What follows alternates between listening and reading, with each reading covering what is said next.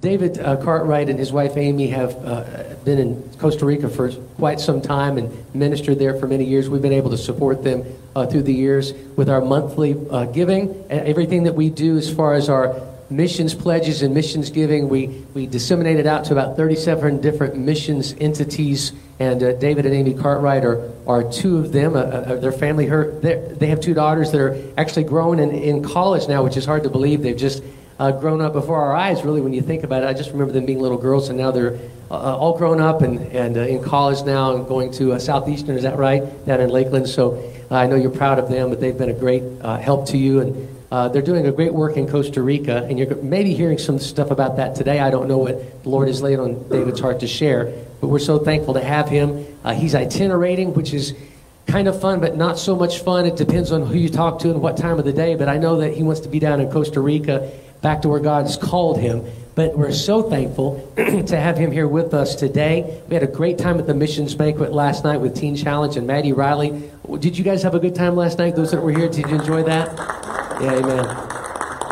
So then this morning we're going to receive some more ministry from Brother David, and I hope that as you encourage us, you'll be encouraged, and just take your liberties and take your time and share with us what the Lord has laid on your heart. Would you welcome this morning to the pulpit, David Cartwright. Thank you, Pastor Brian. It is such an honor to be here with you guys. I had a great time with you last night. We do... you put the picture of our family up there. You guys have been supporting us since the very beginning. I think we came in 2011. I don't know if you got the picture now. And we came to the missions banquet 12 years ago. And I don't know, you guys might have remembered a little girl that was selling like pot holders to raise money for BGMC. That was my daughter. She was 6 or 7 at that time.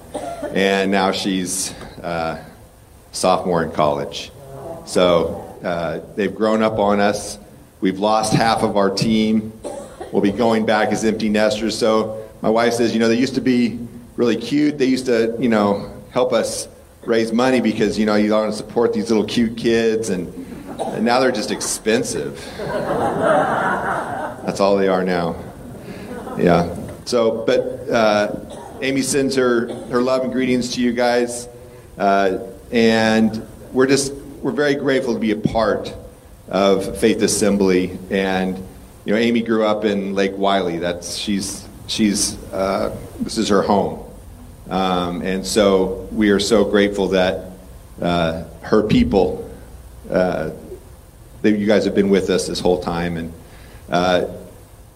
as I was sitting there this morning, the Lord really impressed something on me.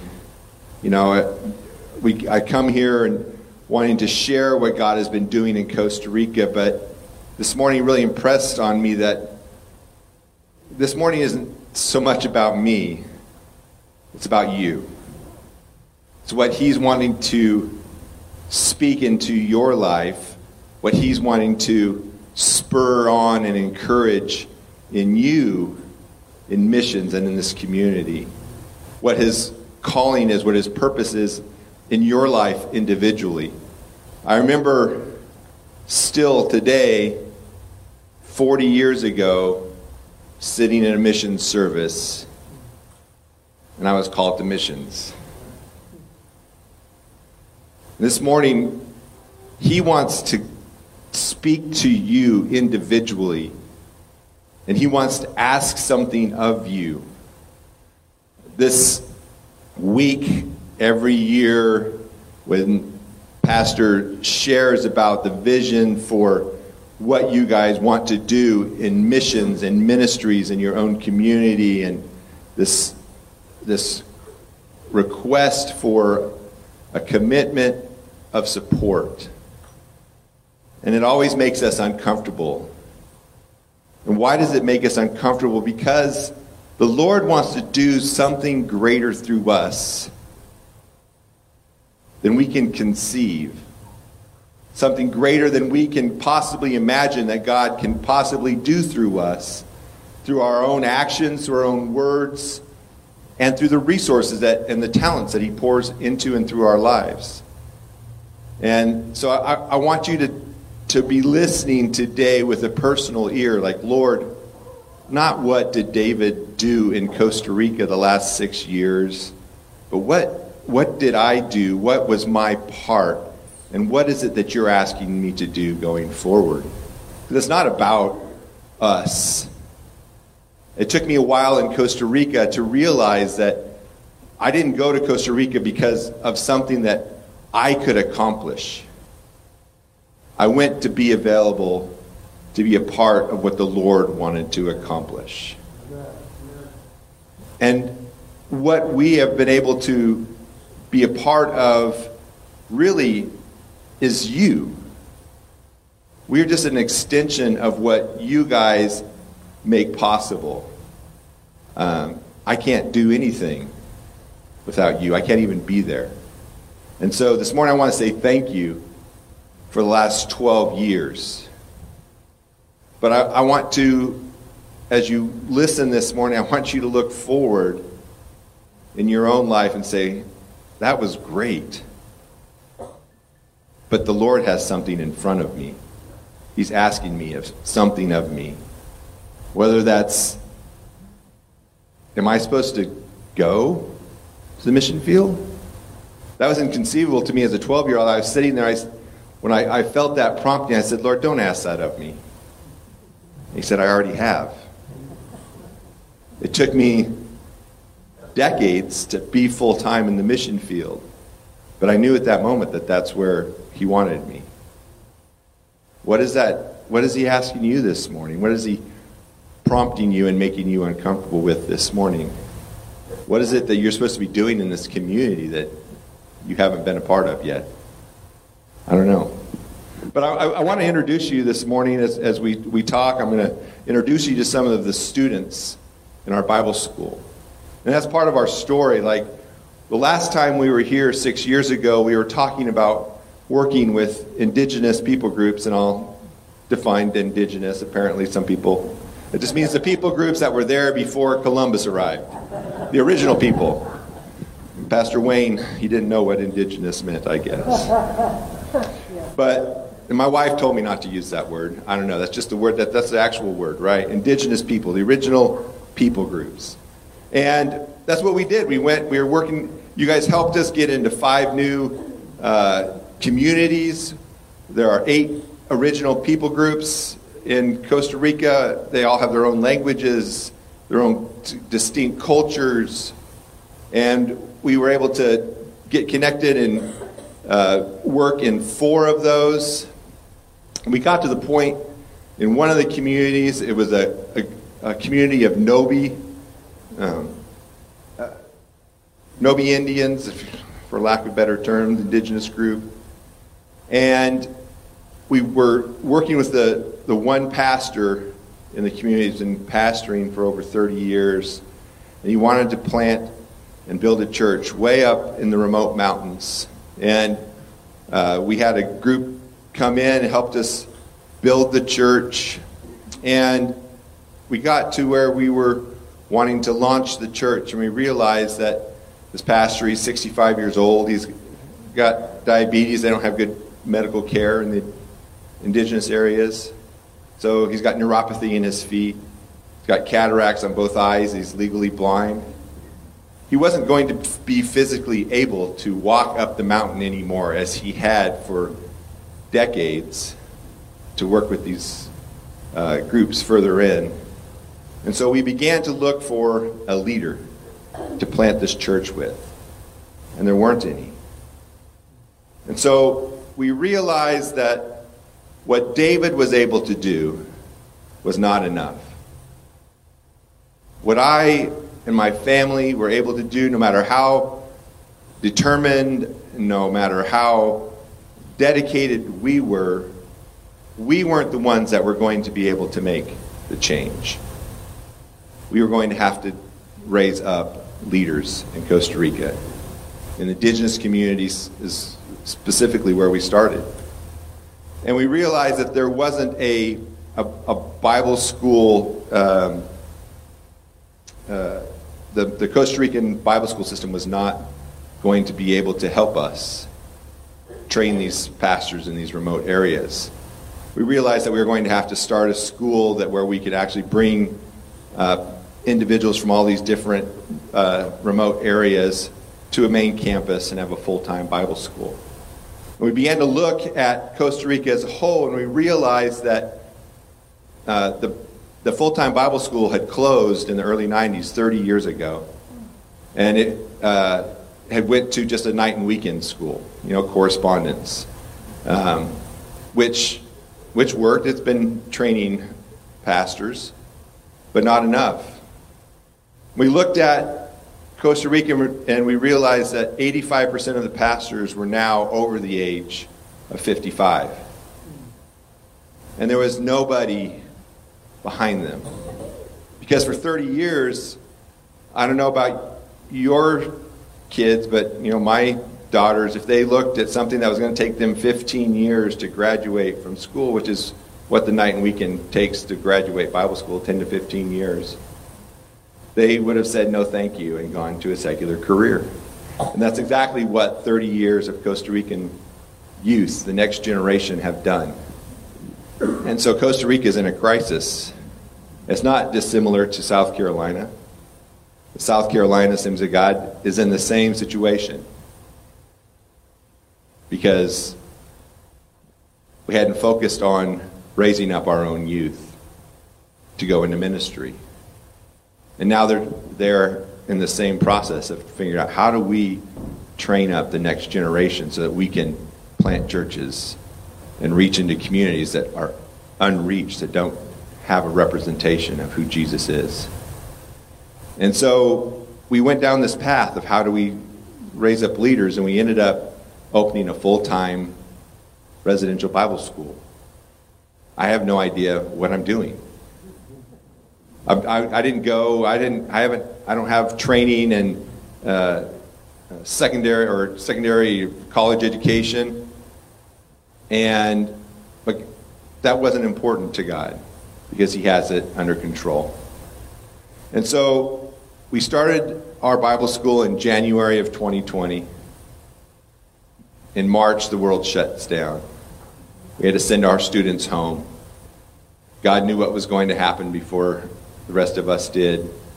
You guys, our supporters, helped us to buy iPads for the students that didn't have computers at the beginning of school. And so all of them were able to take those home, and we were able to switch to being virtual. And in December of 2021, we graduated 14 students, the youngest graduating class in Costa Rica in over 30 years. That's what you guys did. Because through COVID and the mess, you guys continued to be generous.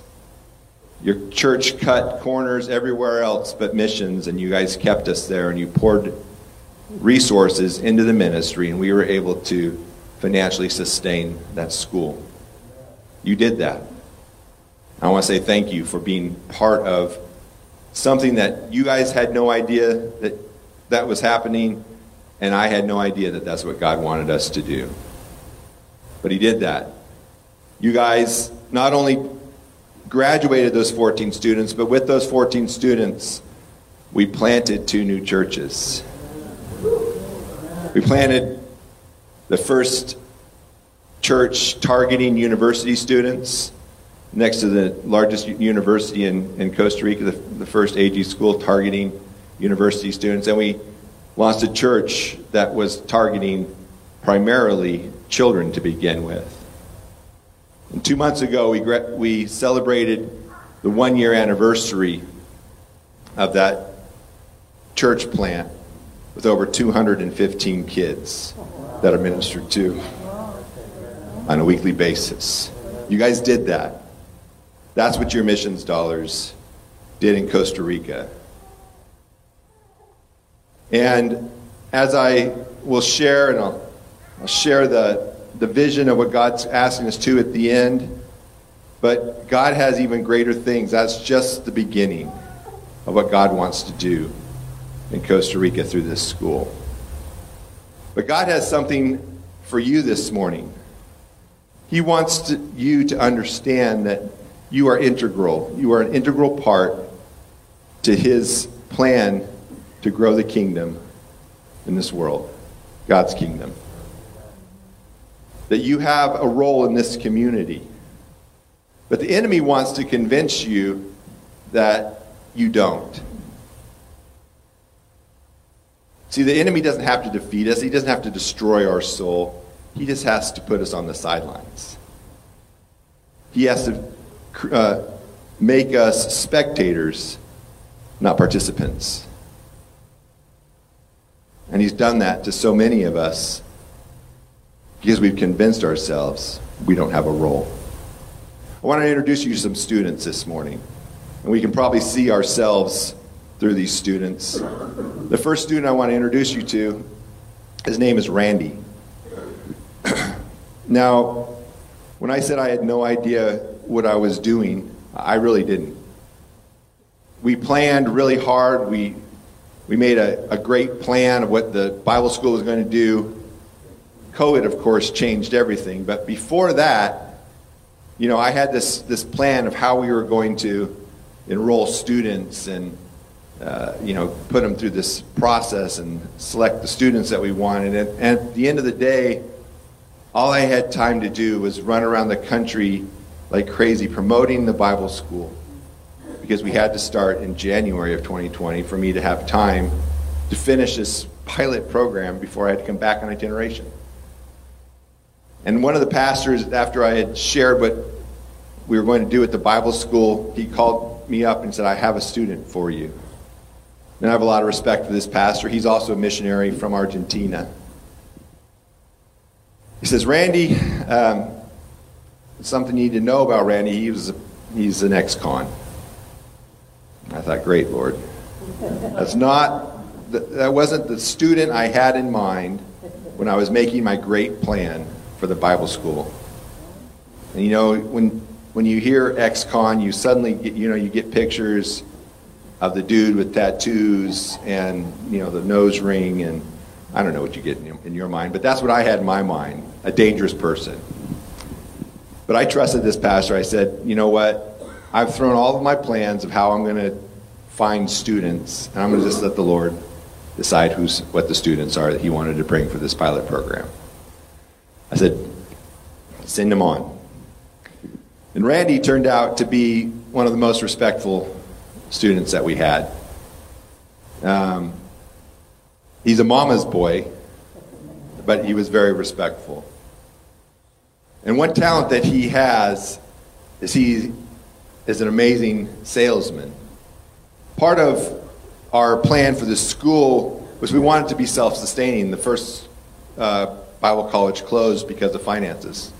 Students simply can't afford the tuition it costs to have a student on campus, and the country of Costa Rica can't afford to subsidize it.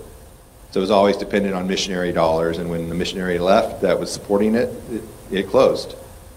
And so I realized that if I started a Bible school, it would suffer the same fate if I did the same thing.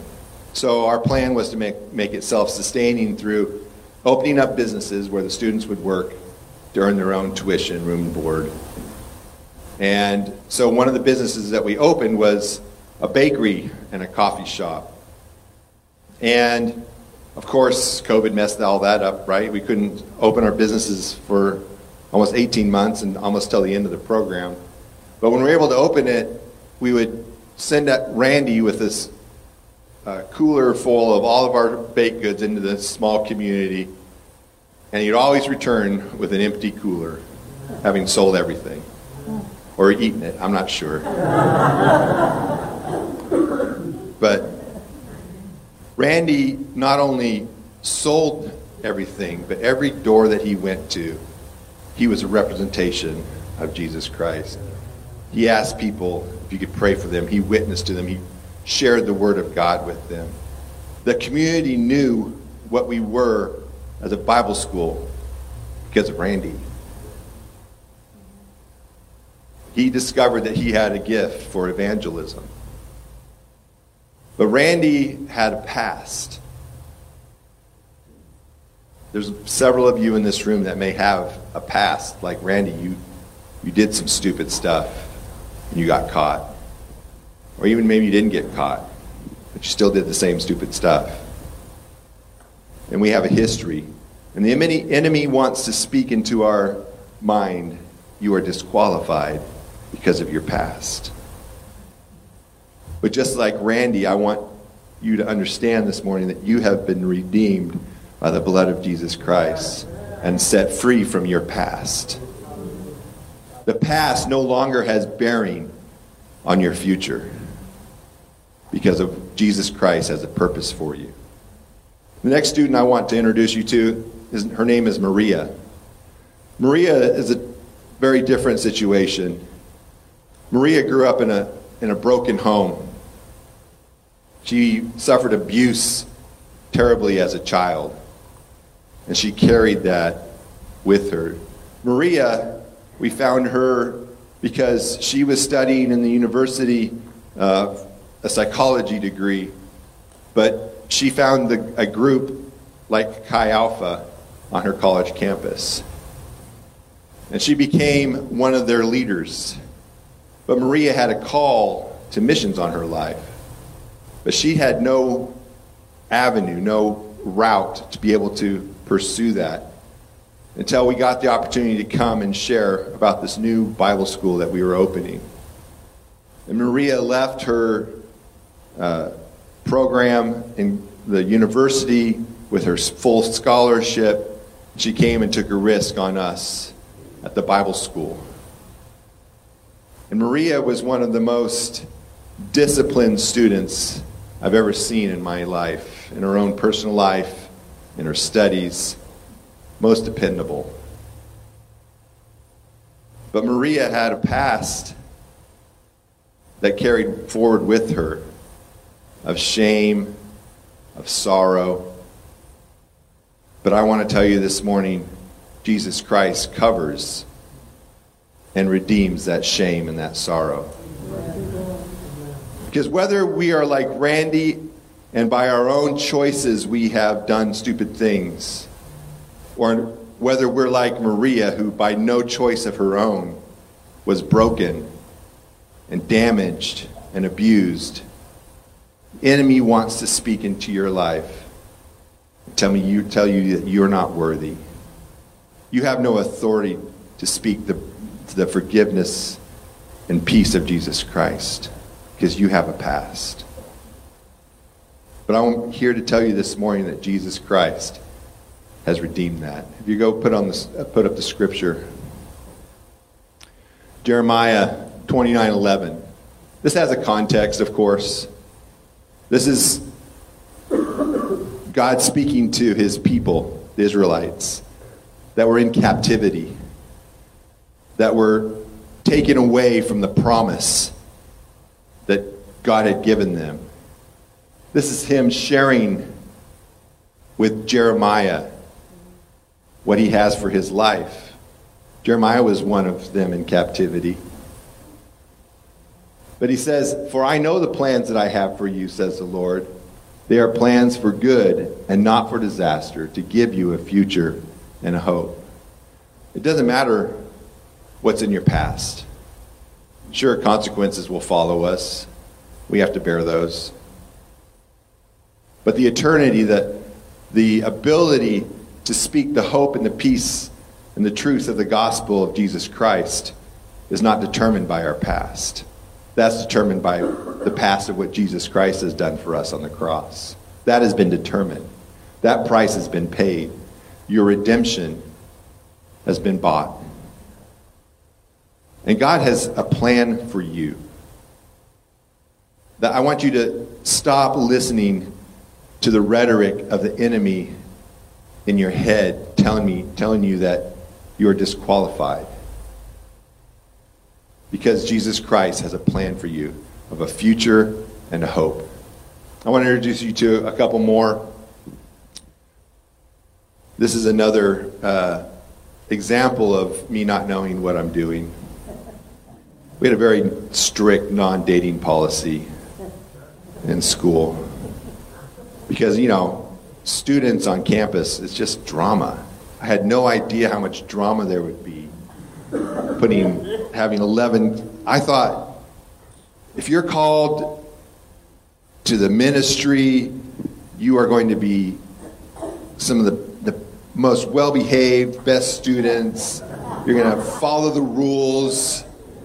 Yeah, no, none of that happened. It was just drama, constantly. And of course, you put men and women in close proximity, regardless of what the rules are. Let's just say it this way. Out of the 11 single individuals, 10 of them are now married. So we're going to have to go back to the drawing board, but that is very good for promotion of the next generation of Bible schools. I've got something to sell now. But Michael is just a guy from a little tiny community. He grew up in a normal Costa Rican family, strict Catholics. His mother was a staunch Catholic. But Michael got saved in the local Assembly of God church as a young man.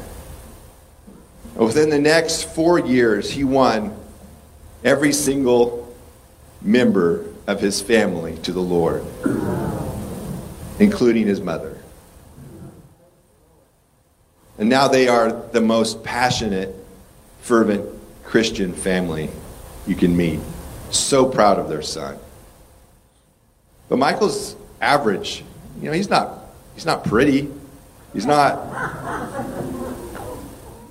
average. He's like you and me. He didn't come from means. His family was poor. He didn't have anything to offer.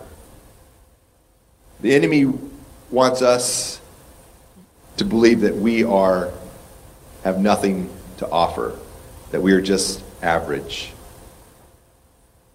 But Michael, with the passion of what Jesus Christ did in his life, was effective, not only for his family, but he won several individuals in his community before he came to the Bible school. As you can see, he got married to Stephanie, who is a pastor's daughter that came to the Bible school. And today, he is the pastor of the church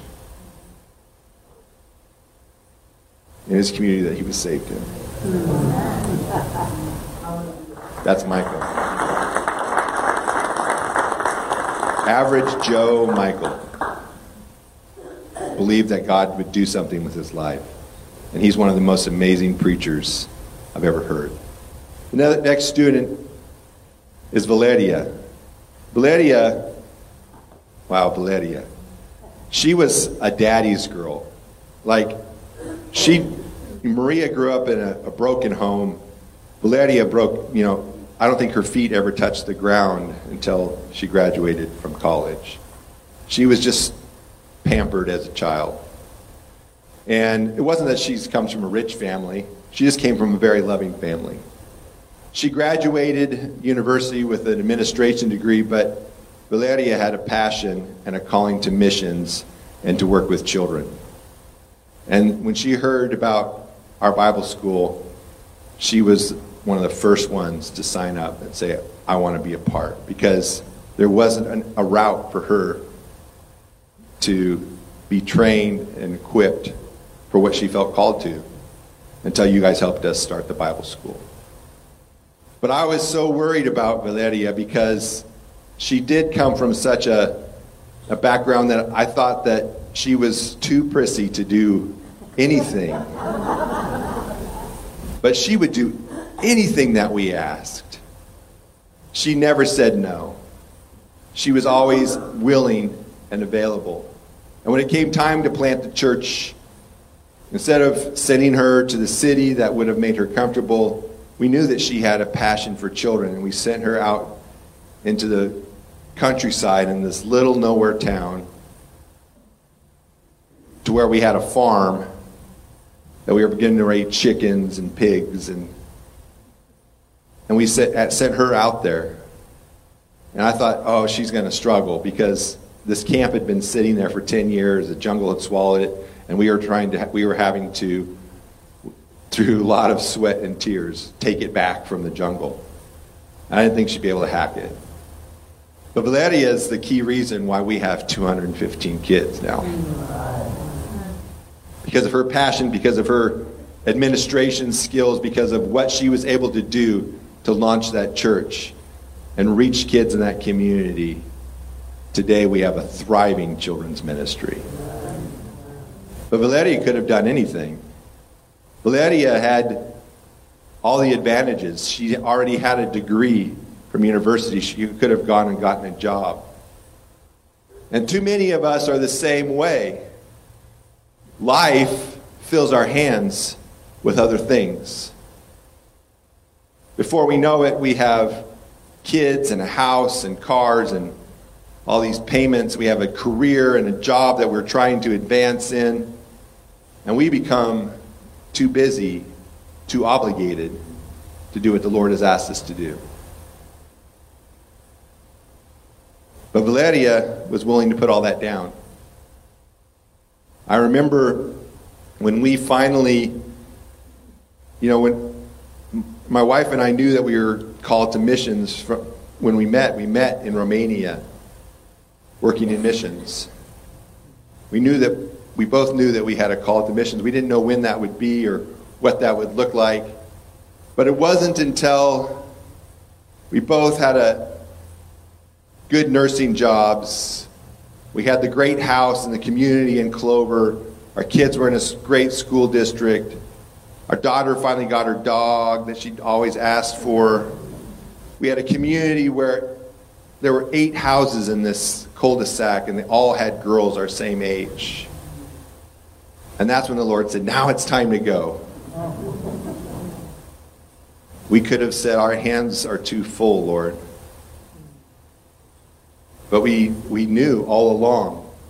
Every decision that we made with an open hand, saying, when it's your time, Lord, we'll go. But the enemy wants to convince you that what you have is more important than what God is the plans that God has made for you. That you don't have the resources, you don't have the time, maybe you don't have the talent. The enemy wants to convince you that you are not qualified or that you are overqualified to be doing what the Lord has asked you to do. That you can't give this up. What will you retire on? What will your family do? How will you provide for your kids? How will you send them to college? You think these aren't questions that went through my head? And now I've got 2 girls at a private university. Don't ask me how that's happened. The Lord has taken care of everything that we ever could imagine. Our lives are so much bigger now, giving it all up, than we ever would have experienced in our own strength and power. But what is your situation? What are you holding on to? You put up the verse. Jeremiah 1:5 says, I knew you before I formed you in your mother's womb. Before you were born, I set you apart and appointed you as my prophet to the nations. This is him speaking to Jeremiah. But this is to his people, the Israelites. And that is to us, his body. Each one of you, he knew who you were. He formed you in your mother's womb with a plan for your life of how he wanted to use you. The enemy wants to convince you that you're either too average, you don't have enough talent, you don't have enough resources, or you don't have enough time. You're already too obligated. You can't do that. Your finances are already committed in other places. I can't participate. That's what the enemy wants. He wants us on the sidelines. He wants us sitting in the chairs and doing nothing outside. Where are you at that today? And part of this Bible school adventure for us was discouragement. Because after 2 years of this, we were exhausted. We were broken because we poured everything into it in the middle of COVID. That was crazy. And at the end, I looked and it's like 14 students. Now I can see that that's a victory, but at the time I was thinking, is that all that we were able to produce with all of this effort? And one of my colleagues on the field said, "What are you talking about?"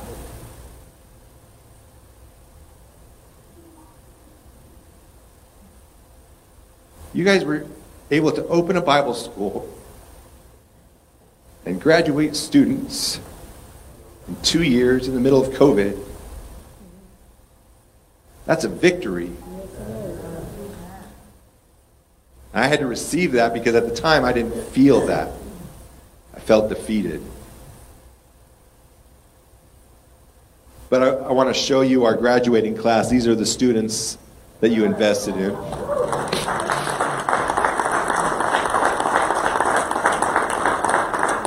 Pastor Michael on the end. Pastor Danny, where is he? Let me find him. He's between the 20 there in the back. Both of those pastors have been pastoring for 15 years. Neither of them had graduated yet from Bible school. We made a point that they were going to be our graduates with our first class. Pastor Danny is the pastor of that church of children in Syracuse. He's also going to be our leadership at the Bible school. Pastor Michael in the red shirt is the leader of evangelism and church planning. But I thought, that's just not enough. And I was reminded with this scripture in Zechariah. This scripture is talking about when the Israelites were returning from captivity back to Jerusalem. And they were tasked with the job of rebuilding Jerusalem, and specifically the temple. And Zechariah was the leader it was tasked with the responsibility of building the temple. And the people were discouraged because when they came back, people had moved into the land and they weren't glad that the Israelites were back. They weren't encouraging them to rebuild their temple. They were fighting against them. They were trying to drive them out.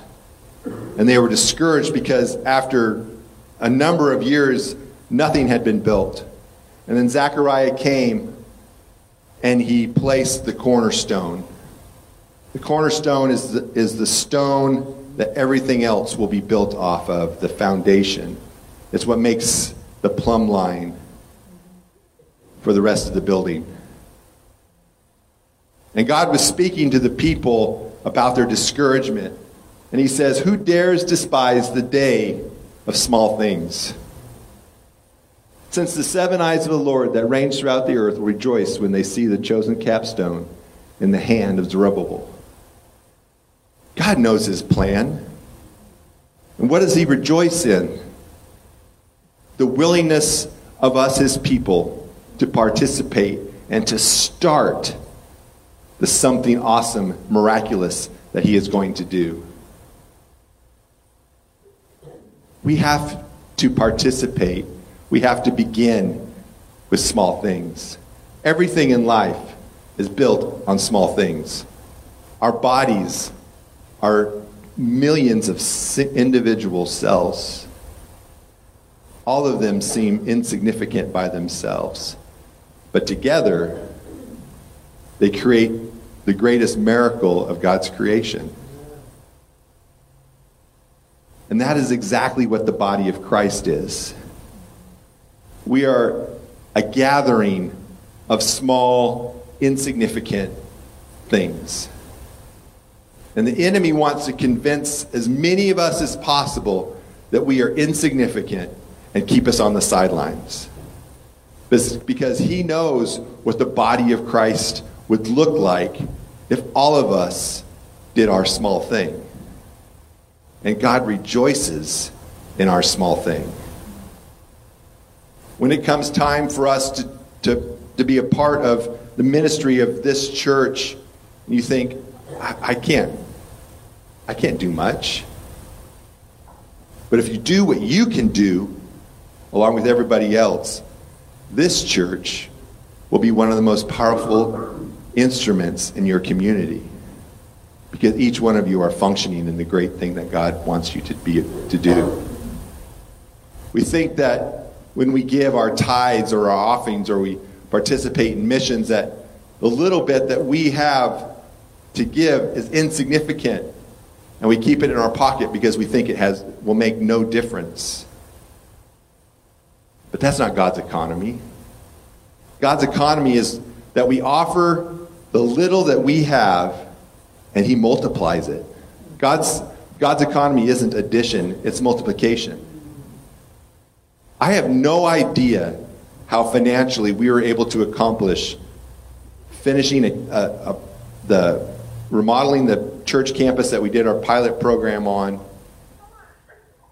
built a cafe, all these things that God did when we had no budget for it in the middle of a pandemic.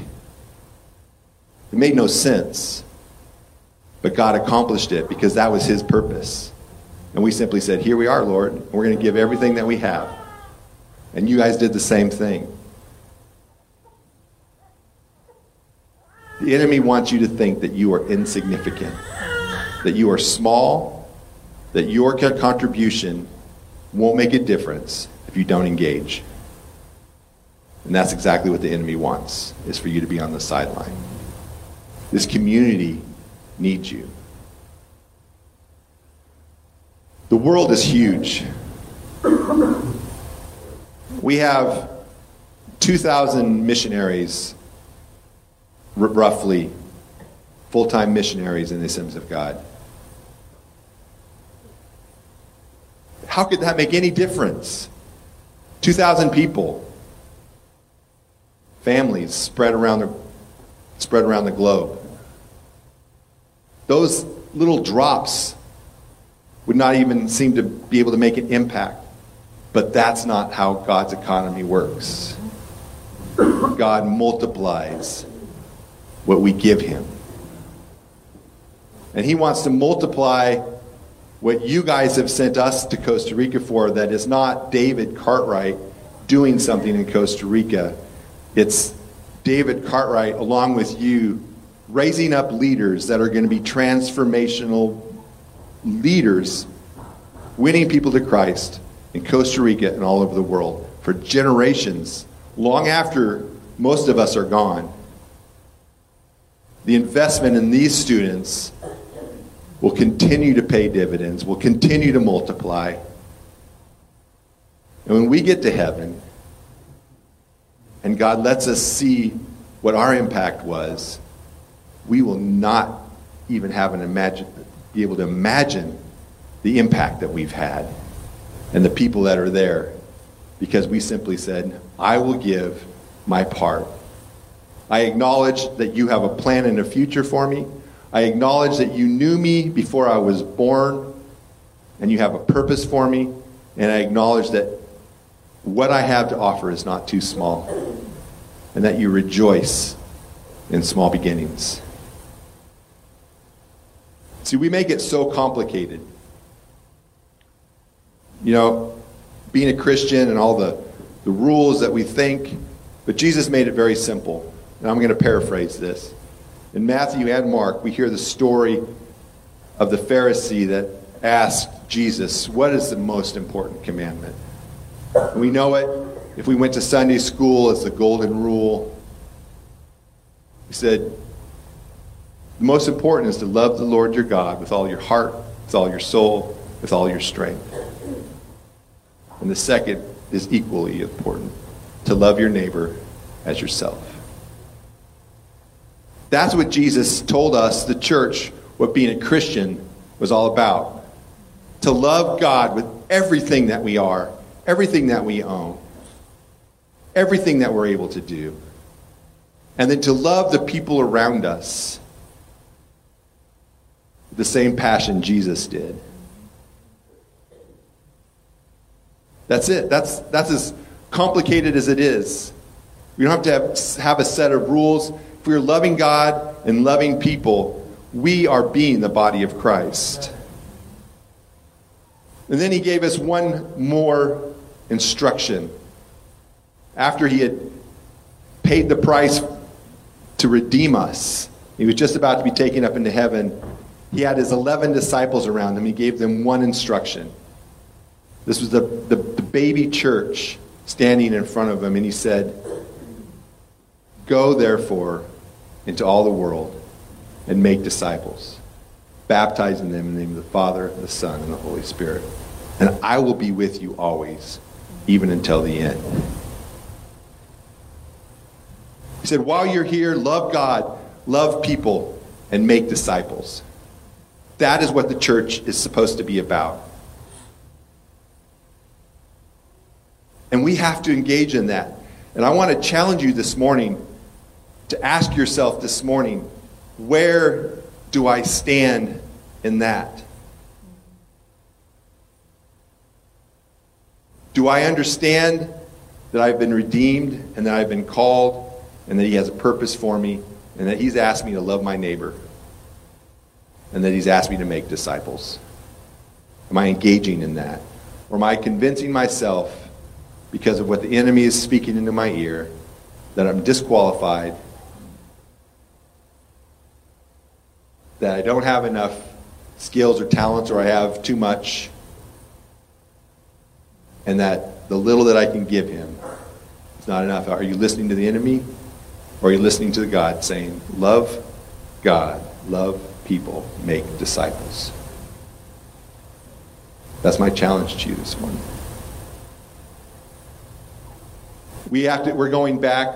We're raising money. This service isn't about us, but I want you guys to know what you will be doing in Costa Rica the next 4 or 5 years. If you pull up the next picture, we have to build a campus now. We started a school. God said, that's great, now build a campus. Because the future is bigger than that one first class. I have disciples that I'm bringing up as children that need to be in this university in 5 or 10 years. Build a campus. And I'm asking Pastor Brian to help us build this campus. And the only way that he helps us is because you guys invest. He doesn't have any money. I don't have any money. Maybe you don't have any money. But God is going to put it through your life. And you'll say, God, I will channel whatever resources you put in my life into what you're doing around the world and what you're doing in this community. Pastor can only do what you fund him to do. And I can only do in Costa Rica what you fund us to do. Your missionaries everywhere in South Carolina, around the world, are only doing what your generosity and the providence and the miraculous hand of God is allowing them to do. Thank you for being a part of that. But I want to challenge you. Open up the possibility that God wants you to do more. I looked at your thing, almost $115,000 last year you gave. That is a miracle in South Carolina.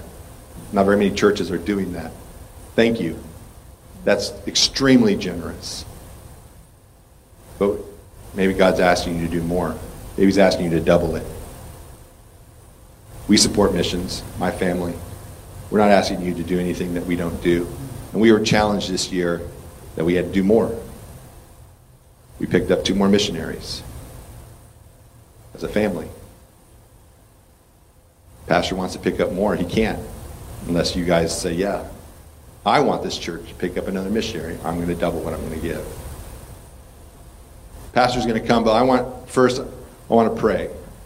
And I'm going to challenge you this morning to stand if you're willing to say, Lord, I understand that my past is redeemed.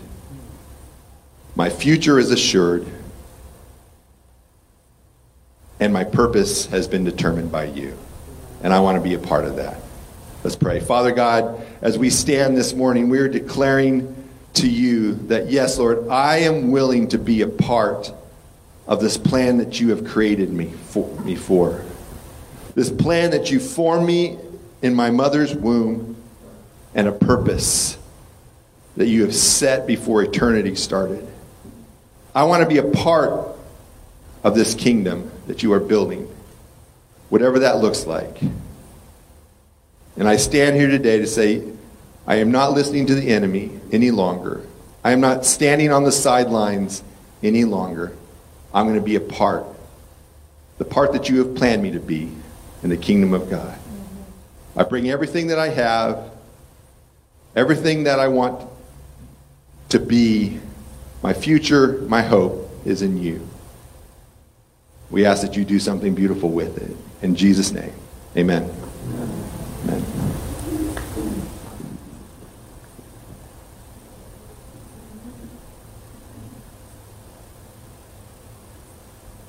Amen. Thank you, Chris. Thank you, David, for sharing your heart. What a challenge it is always. And an encouragement to hear what the Lord is doing. And that we're part of that, aren't we? You know? We certainly do things around this community, but it's also nice to know that we can be part of what's going on in Costa Rica and other places in the world. I would ask Shane and Cindy, anybody else that would be helping, Johnny, anybody else. In fact, as you could you bring me one as well as you're getting that ready? And those that are watching here as well this morning, I hope that you've received an encouraging word. And for those that are maybe watching, that are part of faith, and maybe you're not here this morning for whatever reason, I want to encourage you from home and also here today. Thank you, Johnny.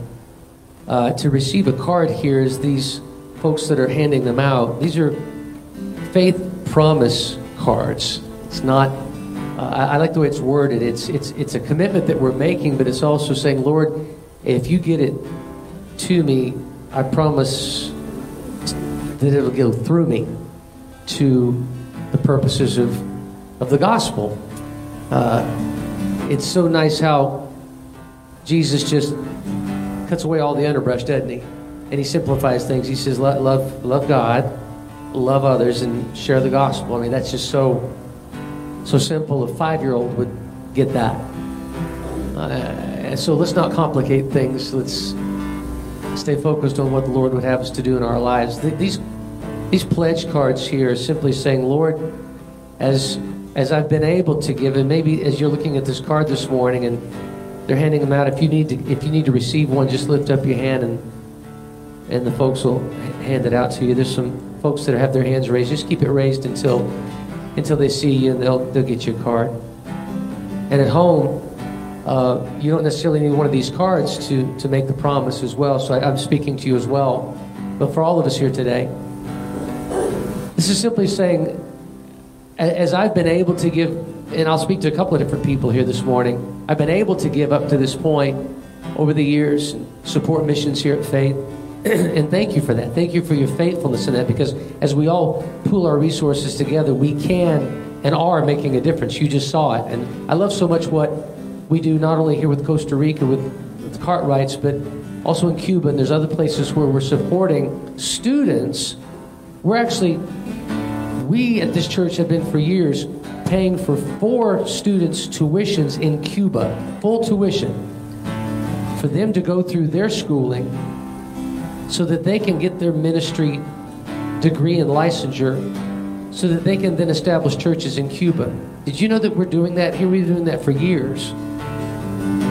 So I like the exponential growth in that as we're raising up students who then minister to hundreds, if not thousands, if not tens of thousands or more over the course of their ministry life. Talk about exponential investment that we're able to do. And I love that sort of investment where we can know that these our students are being raised up for the gospel, right? And going out and planting churches in places where there is no gospel presentation. So what a great investment to souls for the kingdom. Everything is connected to a soul. Everything. Every dollar we give is connected to a soul or investing into the kingdom. If you've been giving, thank you. I want to ask you to trust the Lord to increase your pledge, your promise. Lord, I've been giving X amount. I ask you to give me the faith to double that or to increase it in some way, as we've been challenged last night and this morning to double it. That's a big step for people, for anybody. But hey, again, if you write it down and say, Lord, I'm going to trust you. If it doesn't come my way, then, you know, I won't be able to give it. But Lord, I'm putting you on the spot here, not me. So I'm going to trust you to get it through me. Get it to me so you can get it through me. If you haven't, up to this point, ever pledged anything, because you haven't, for whatever reason, felt the need or the calling or the burden, man, let this year be the year. Pastor, you don't know my budget. You say, oh, you don't know I can afford. I don't really have a good job. I've really kind of leveraged myself out financially. I get it.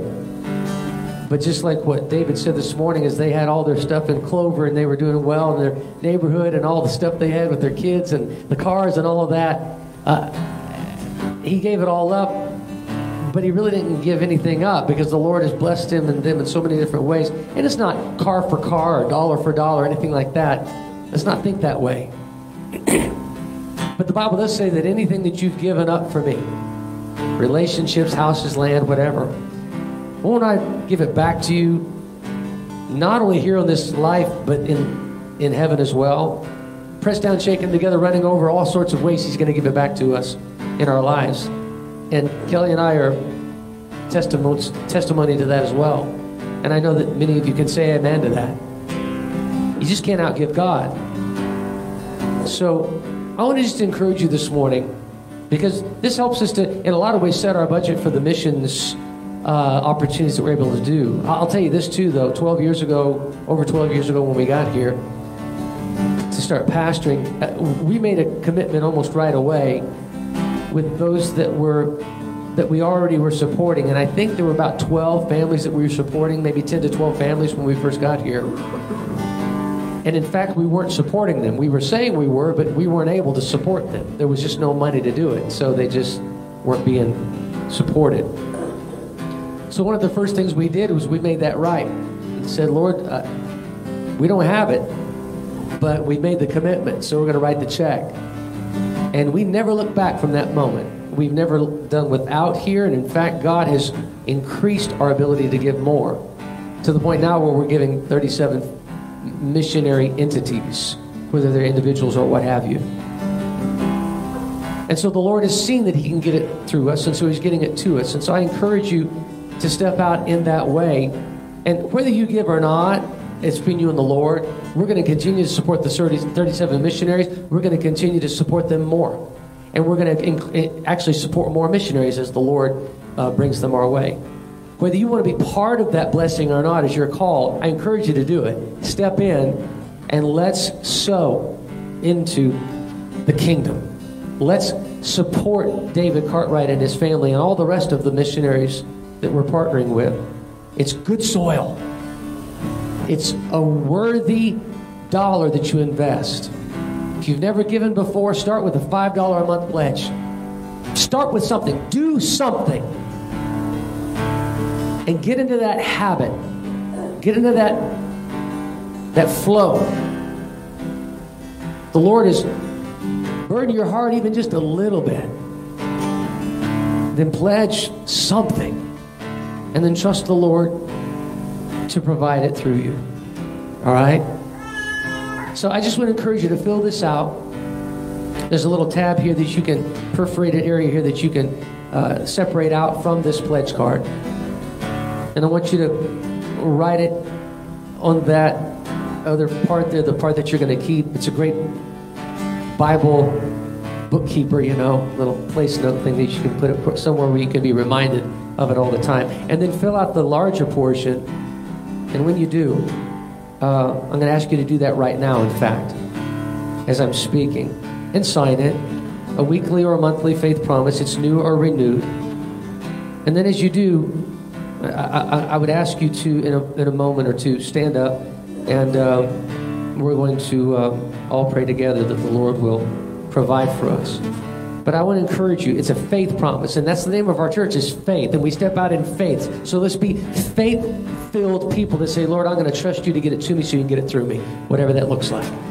Go ahead and fill that out now. I'll let you guys take a few moments. And I'm going to do the same thing while you're doing it. I'm going to fill that out.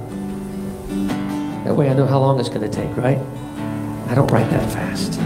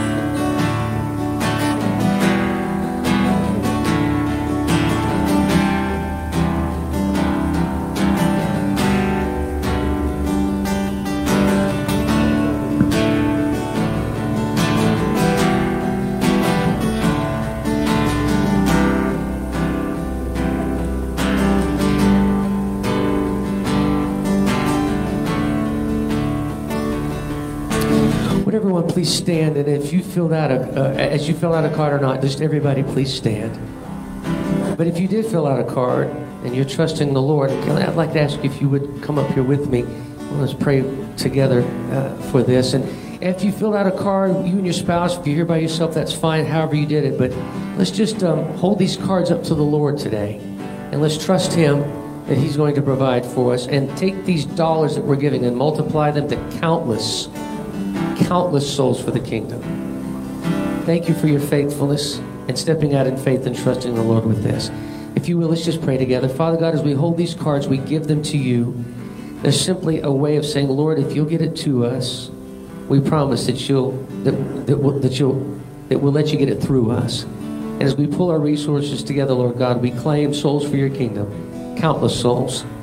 Lord Jesus, that as we continue to support these missionaries, those that you've burdened and called to these different missions fields throughout the world, here in our community and all the way across the globe. Father God, that you take these dollars and convert them to souls for your kingdom. Convert them, Lord Jesus, to ministry that goes beyond what we can even imagine. Lord Jesus, you're a great investor of dollars. So Lord, as these dollars are being invested, we know that it's going to go into good soil, prime soil. Lord Jesus, that many, many lives will be changed, that the light of the gospel of Jesus Christ will go from this place into the four corners of the world, first in Jerusalem, then Judea, Samaria, and the uttermost parts of the earth. Father, as we hold these pledge cards, we're trusting you to get it to us. And we thank you, Jesus, that as we do, that many lives are going to be changed for your glory. We can't wait to get to heaven to hear what these dollars are going to represent as far as expanding your kingdom. We love you, and we thank you that you're our provider, our Jehovah Jireh. And as we step out in faith and we sacrifice in different ways, Lord Jesus, and many of us increasing our pledges this year, God, we thank you that it's going to be more than sufficient to take care of not only the ones that we support, but those that you bring our way that we can partner together with, so that we'll never look back, but we'll always look forward to the things that you have in store as we continue to partner together in the ministry of your kingdom of souls. We thank you for these things in Jesus' name. And all God's people said amen. Amen. Amen.